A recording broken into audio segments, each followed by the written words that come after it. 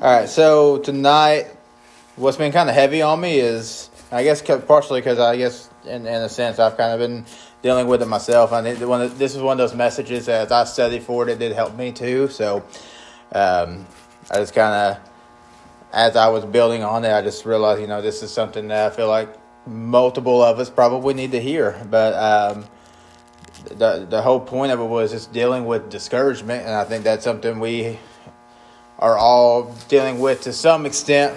Discouragement finding us somewhere, and just different things going on in life, especially with school and with the sports and everything coming up. And of course, you'd say you're nervous, and we all go through it in some sense. But I want to kind of do a lesson on how can we overcome that discouragement that so often comes on us.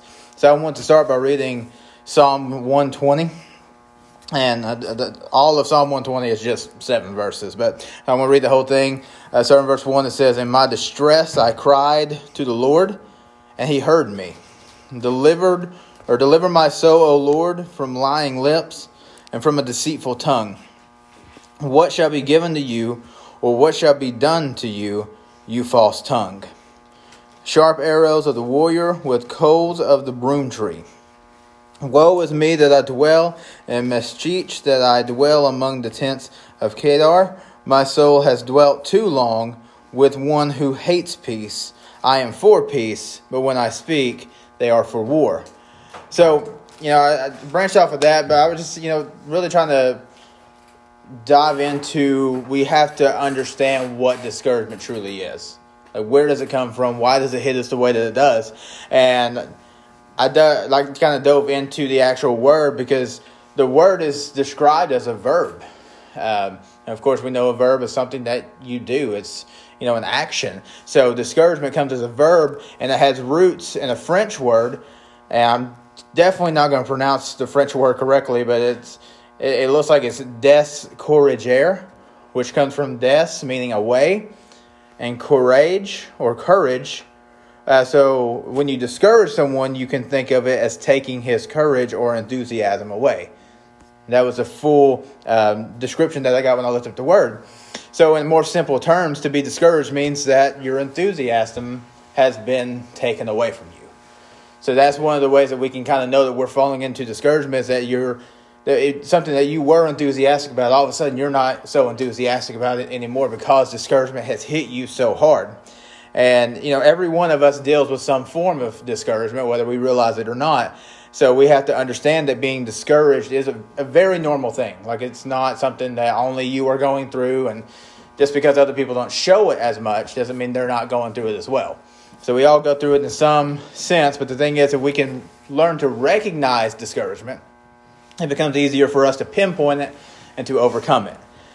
So some of the signs of discouragement, when I was kind of looking up the word, actually got like a little bullet point of different ways that you can tell if you're falling into discouragement.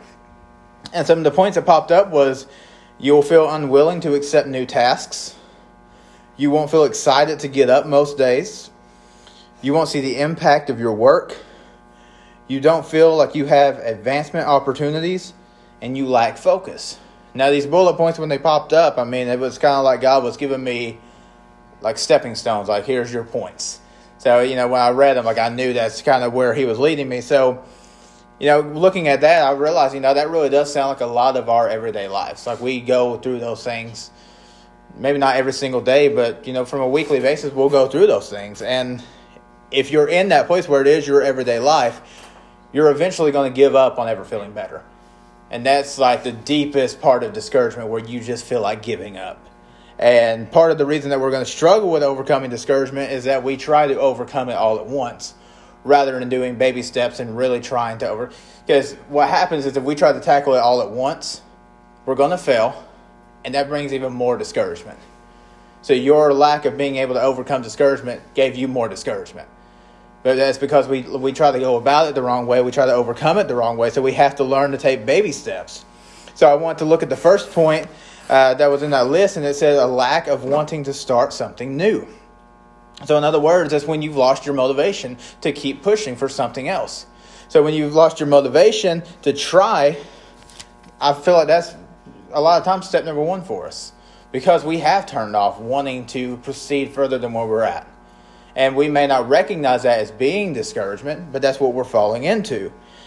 And, if we don't have motivation to keep doing something, we don't have any drive to try anymore. And that's dangerous for us. It's dangerous for us mentally. It's dangerous for us spiritually. And we'll get into a daze. And the thing is, as Christians, what better place can we find motivation than the Bible? That's where we should turn is to the Bible. And I looked at Jeremiah 29:11. It says, "For I know the thoughts as I think towards you, says the Lord, thoughts of peace and not of evil, to give you a future and a hope." So if we accept that verse of Scripture as truth, that's our motivation. Like, that's God's direct word saying that He knows what He has in store for us. He has a plan for our life. He wants to give us peace. He wants to give us get us away from evil. He wants to give us a future and a hope. That's a promise that He gave to us. So that should be motivation enough for us. But in order for us to have that peace, future, and hope, we have to live life based off of His thoughts of us. And a lot of times we don't base our life off of His thoughts of us. We'll base our life off of our thoughts of us. And that's why we so often can't get to that point of understanding His peace and His love and His joy, because we're focused so much on what our own minds are lying to us about. And, I've kind of opened up about it before, but like I've told you in the past, my own thoughts of me was, okay, well, I'm overweight. I could stand to lose a little bit of weight. And like, if I focused on that so much, and there was a point in time that I did, I got to a point where I obsessed over that to a point that I got unhealthy. And even when I was skinny, I didn't feel skinny because I was going off of my thoughts of me, and those thoughts would not change because those were embedded in me. So I was going off of what I thought, and because of that, I could never get past that speed bump. That was a speed bump that was going to constantly stay there. So, I remember I always thought that if I would get skinny, I'd be happy. And I realized very quickly that that wasn't the case, because I didn't find happiness when I got there. I was still miserable. I still wasn't happy with how I looked. But then the moment that God saved me, and I realized He doesn't make mistakes. He built me the way that I am for a reason. Because the thing is, I've always heard people say, oh, well, I'm big boned. And then when I actually got really skinny, looking back and pictures of me, I can kind of see that because my hip bones are very wide. So as soon as I started eating again and taking care of myself, the weight came right back. And so I had to understand, okay, God built me this way for a purpose. There was a reason that He built me this way. And then I became more confident because I went on thinking, okay, well, if I'm built this way, that's how He meant for me to be. That was His thoughts of me. His thoughts of my structure when He made me. So when I went off of His thoughts rather than my own, I found confidence and peace and joy that I did not have before. And that's the only way that I found it, because I quit focusing on my thoughts of me and instead focused on His thoughts of me. And like I said, whenever I started eating again, where the weight came back so fast, it almost felt like, if y'all know the Tim Allen Santa Claus movie, when he's becoming Santa and all of a sudden he just gets really fat out of nowhere. That's what it felt like. Because, like, as soon as I started eating again, because I went from a double XL shirt down to a size large shirt, and then within 2 weeks I was already going back up a size. And I wasn't even eating like crap, which was a weird thing. Like, I was just eating regular normal meals, and it came right back. So like, I felt like it was so fast that's what I've compared it to is Tim Allen Santa Claus, when he just gets fat and like overnight. That's what it felt like. But like, I was confident at that point because I knew, okay, there's a purpose for this. There's a purpose why I am this size. And even if I didn't understand why, it could have already served its purpose and I didn't know. But there's a purpose of why He built me the way that I am. To keep you warm? That's enough, right? But what I ended up realizing later on is that what His thoughts of, like when He built me and made me this way, that was His thoughts of me. But His thoughts of me were actually, for the longest time, one of my biggest insecurities. And because of that, me and God couldn't be on the same page, because I was constantly battling with who He made me to be. Because I was trying to fight it, and I was trying to change that, and I can't change that. I can't physically change that about myself. So what should have been part of my identity was one of my biggest insecurities, and that's something that would lead me to discouragement so often. But I had to understand there was a reason for it, and that's how I overcame that discouragement. And I think that happens to a lot of us, where we have to learn to let these things become more of our identity more than it is our insecurities. Because God does not make mistakes. He had you go through things for a reason. He built you the way you are for a reason, put you in situations for a reason, and even if we can't understand them, sometimes we need to absorb them and realize, okay, God, what are you doing with this?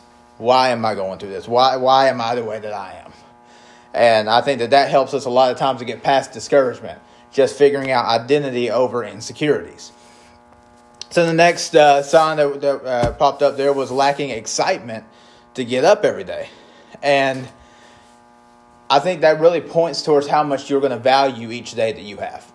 Because if you wake up every day and you're like, we're all guilty of it. We wake up, we're like, man, I just really don't want to get up. You don't want to go to school. We don't want to go to work. And we wake up every day just like, blah. We don't want to do it. And we don't realize it in the moment, but we're learning to devalue our days by doing that. Because we should honestly realize that every day we wake up is a blessing. And, you've got the Psalm from Psalm 118:24. It says, "This is the day that the Lord has made. We will rejoice and be glad in it."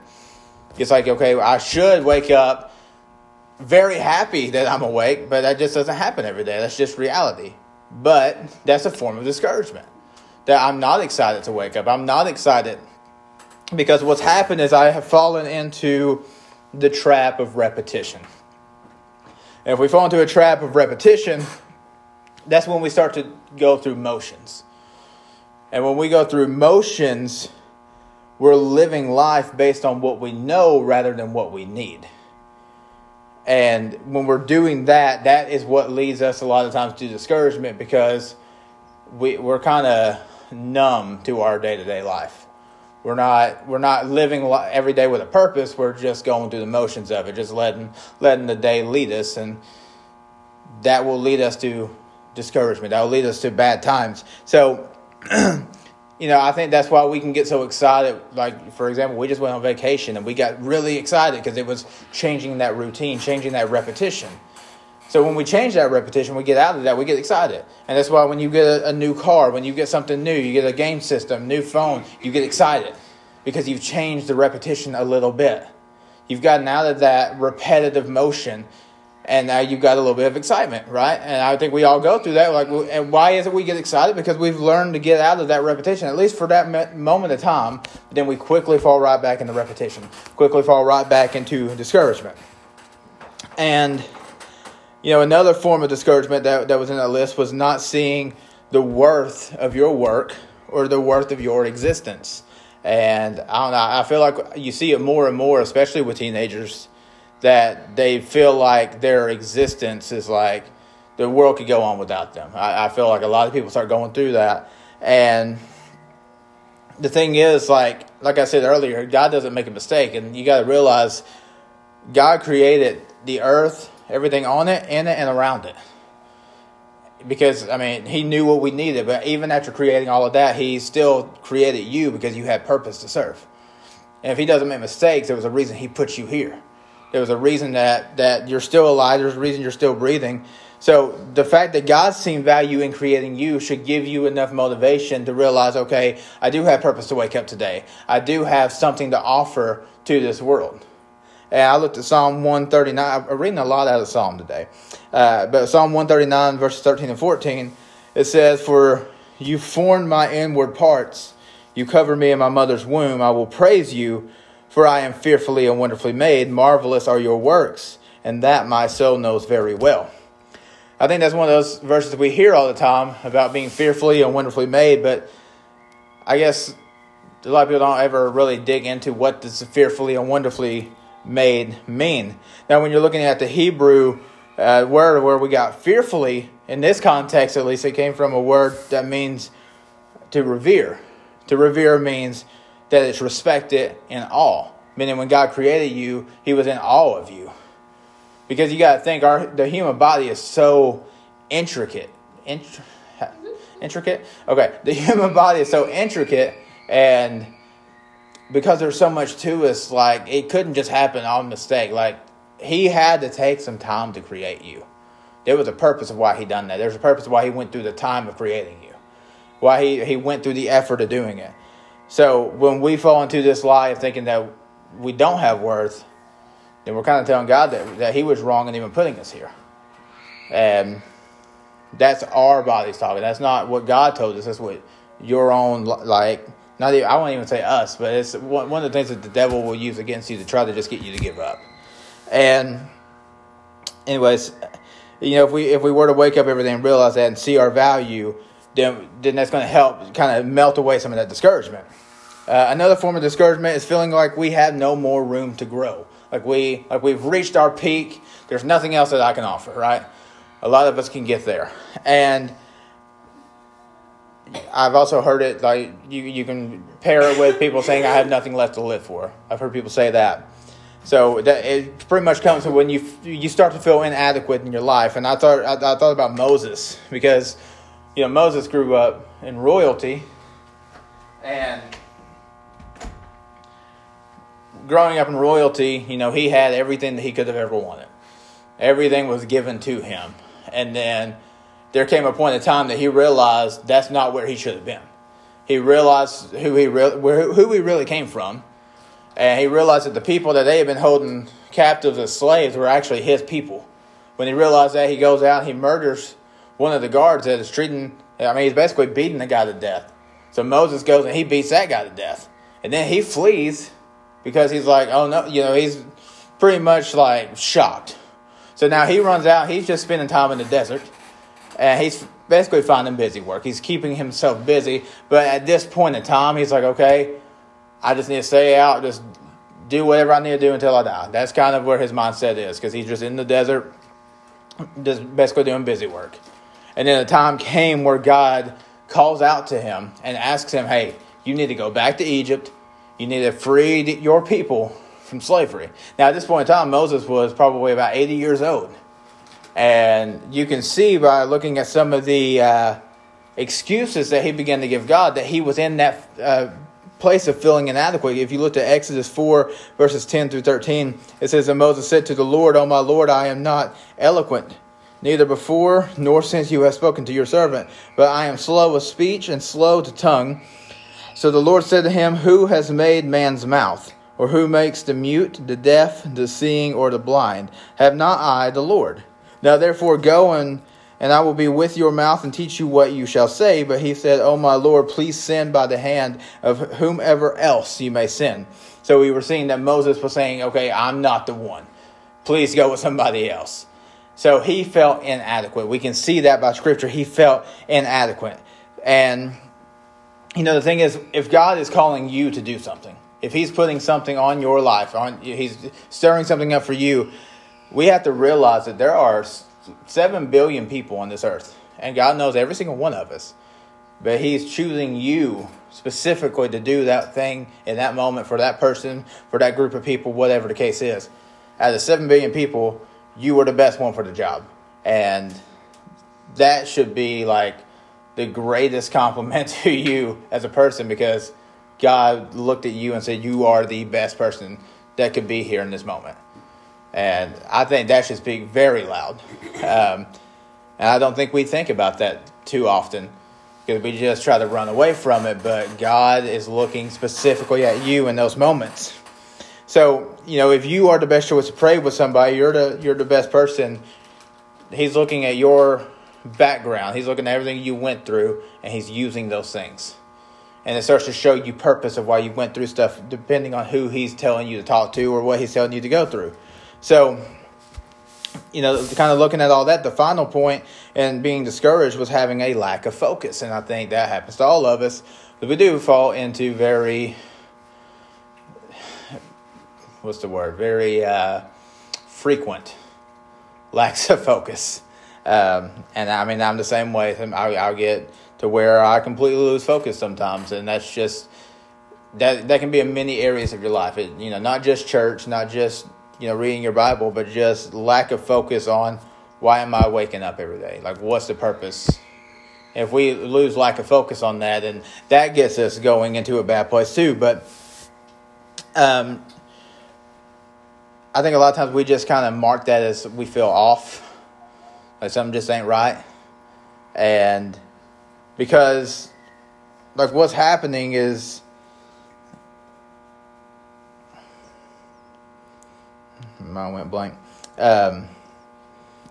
We can be in like a really good place physically. We can be in a really good place, like have good grades, have the things that we thought we wanted. We can be following all these steps that we've kind of went over. We can be following all that, but like mentally, you're just not there. Something's off. You can't stay focused on the task at hand, and that is another sign of showing that there's something holding you back. And I think that's usually, honestly, for a lot of people, that's the start of discouragement for many people. And if we understand that in the beginning, that when I'm losing focus, all this other stuff's going to come with it.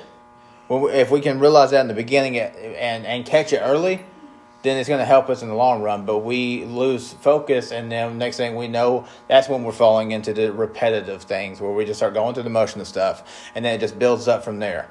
And then before we know it, we're just completely numb to everything around us. So we have to realize when we're starting to lose focus on where we're at. And I think a lot of times, how can we get out of that losing focus? And a lot of times it just means we have to start something new. Something's got to change, right? Because like I said, if when you get a new phone, when you start something new, that's when your excitement comes back. So sometimes we just have to change things. And we have to keep our eyes on the goal of whatever we feel like we're called to do, or what we're supposed to be doing. And I looked at Matthew 14, verses 22 through 32. And it says, immediately Jesus made his disciples get into the boat and go before him to the other side while he sent the multitudes away. And when he had sent the multitudes away, he went up on the mountain by himself to pray. Now when evening came, he was alone there. But the boat was now in the middle of the sea, tossed by the waves, for the wind was contrary.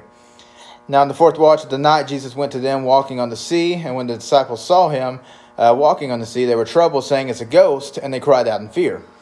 But immediately Jesus spoke to them, saying, "Be of good cheer. It is I, do not be afraid." And Peter answered him and said, "Lord, if it is you, command me to come to you on the water." So he said, "Come." And when Peter had come down out of the boat, he walked on the water to Jesus. But when he saw that the wind was boisterous, he was afraid, and beginning to sink, he cried out, saying, "Lord, save me." And immediately Jesus stretched out his hand and caught him and said to him, "O you of little faith, why did you doubt?" And then when they got into the boat, the wind ceased. And, looking at that story, obviously Peter had very strong faith, because he literally went against any human logic to step out on the water. Like, human logic tells you, don't do that, you're going to go in the water. But he had more faith than his logic. That he thought, okay, if Jesus is telling me to go try to walk in this water, I'm going to do it. And that was the ultimate focus on his faith. Focus on his goal. He was focused on Christ, going towards where he knew he was being called to go. And he did that really, really good, at least for a few moments. And then just like we all fall into, distraction came that got him off focus. When he got off focus, he goes down in the water. And when we lose focus, that's exactly what happens to us. And, when you're looking at that scripture, I think it shows us specifically that Jesus is very merciful. Because even though he lost focus and went in the water and started to sink, Jesus immediately came and pulled him back up. So, like I said, we have to understand that it is normal to fall into these discouraging moments. But also we have to understand that Jesus is going to be there to pick us up, try to help us through it, try to get us back in the right place. And if you realize, when they got back on the boat, the storm stopped. So even though he failed in that moment, when Jesus came back and got him, everything stopped. And it was like a start over. And that's, we can get in the same places, but I don't think that we often realize how far into that discouragement we get. So we have to understand that, like Jesus was merciful, but he also spoke to Peter and said, "You have little faith." He said, "Why did you doubt? You had little faith." We want to have a big faith. We want our faith to overcome those doubts. We want our faith to overcome the logic. We want our faith to overcome the discouragement. Because big faith will save us from many things, Not just, hell, not just the demons, but it will also save us from discouragement. So, at least dealing with discouragement, I think it's easier for us to deal with than we often would like to think. Because like I said, we try to do it all at once and then fall into more discouragement because we fail in it. So if we learn to take the baby steps, it makes it a lot easier. But ultimately, we have to go and keep our focus on Christ in order to get all that stuff to stop. Anybody have any questions or anything?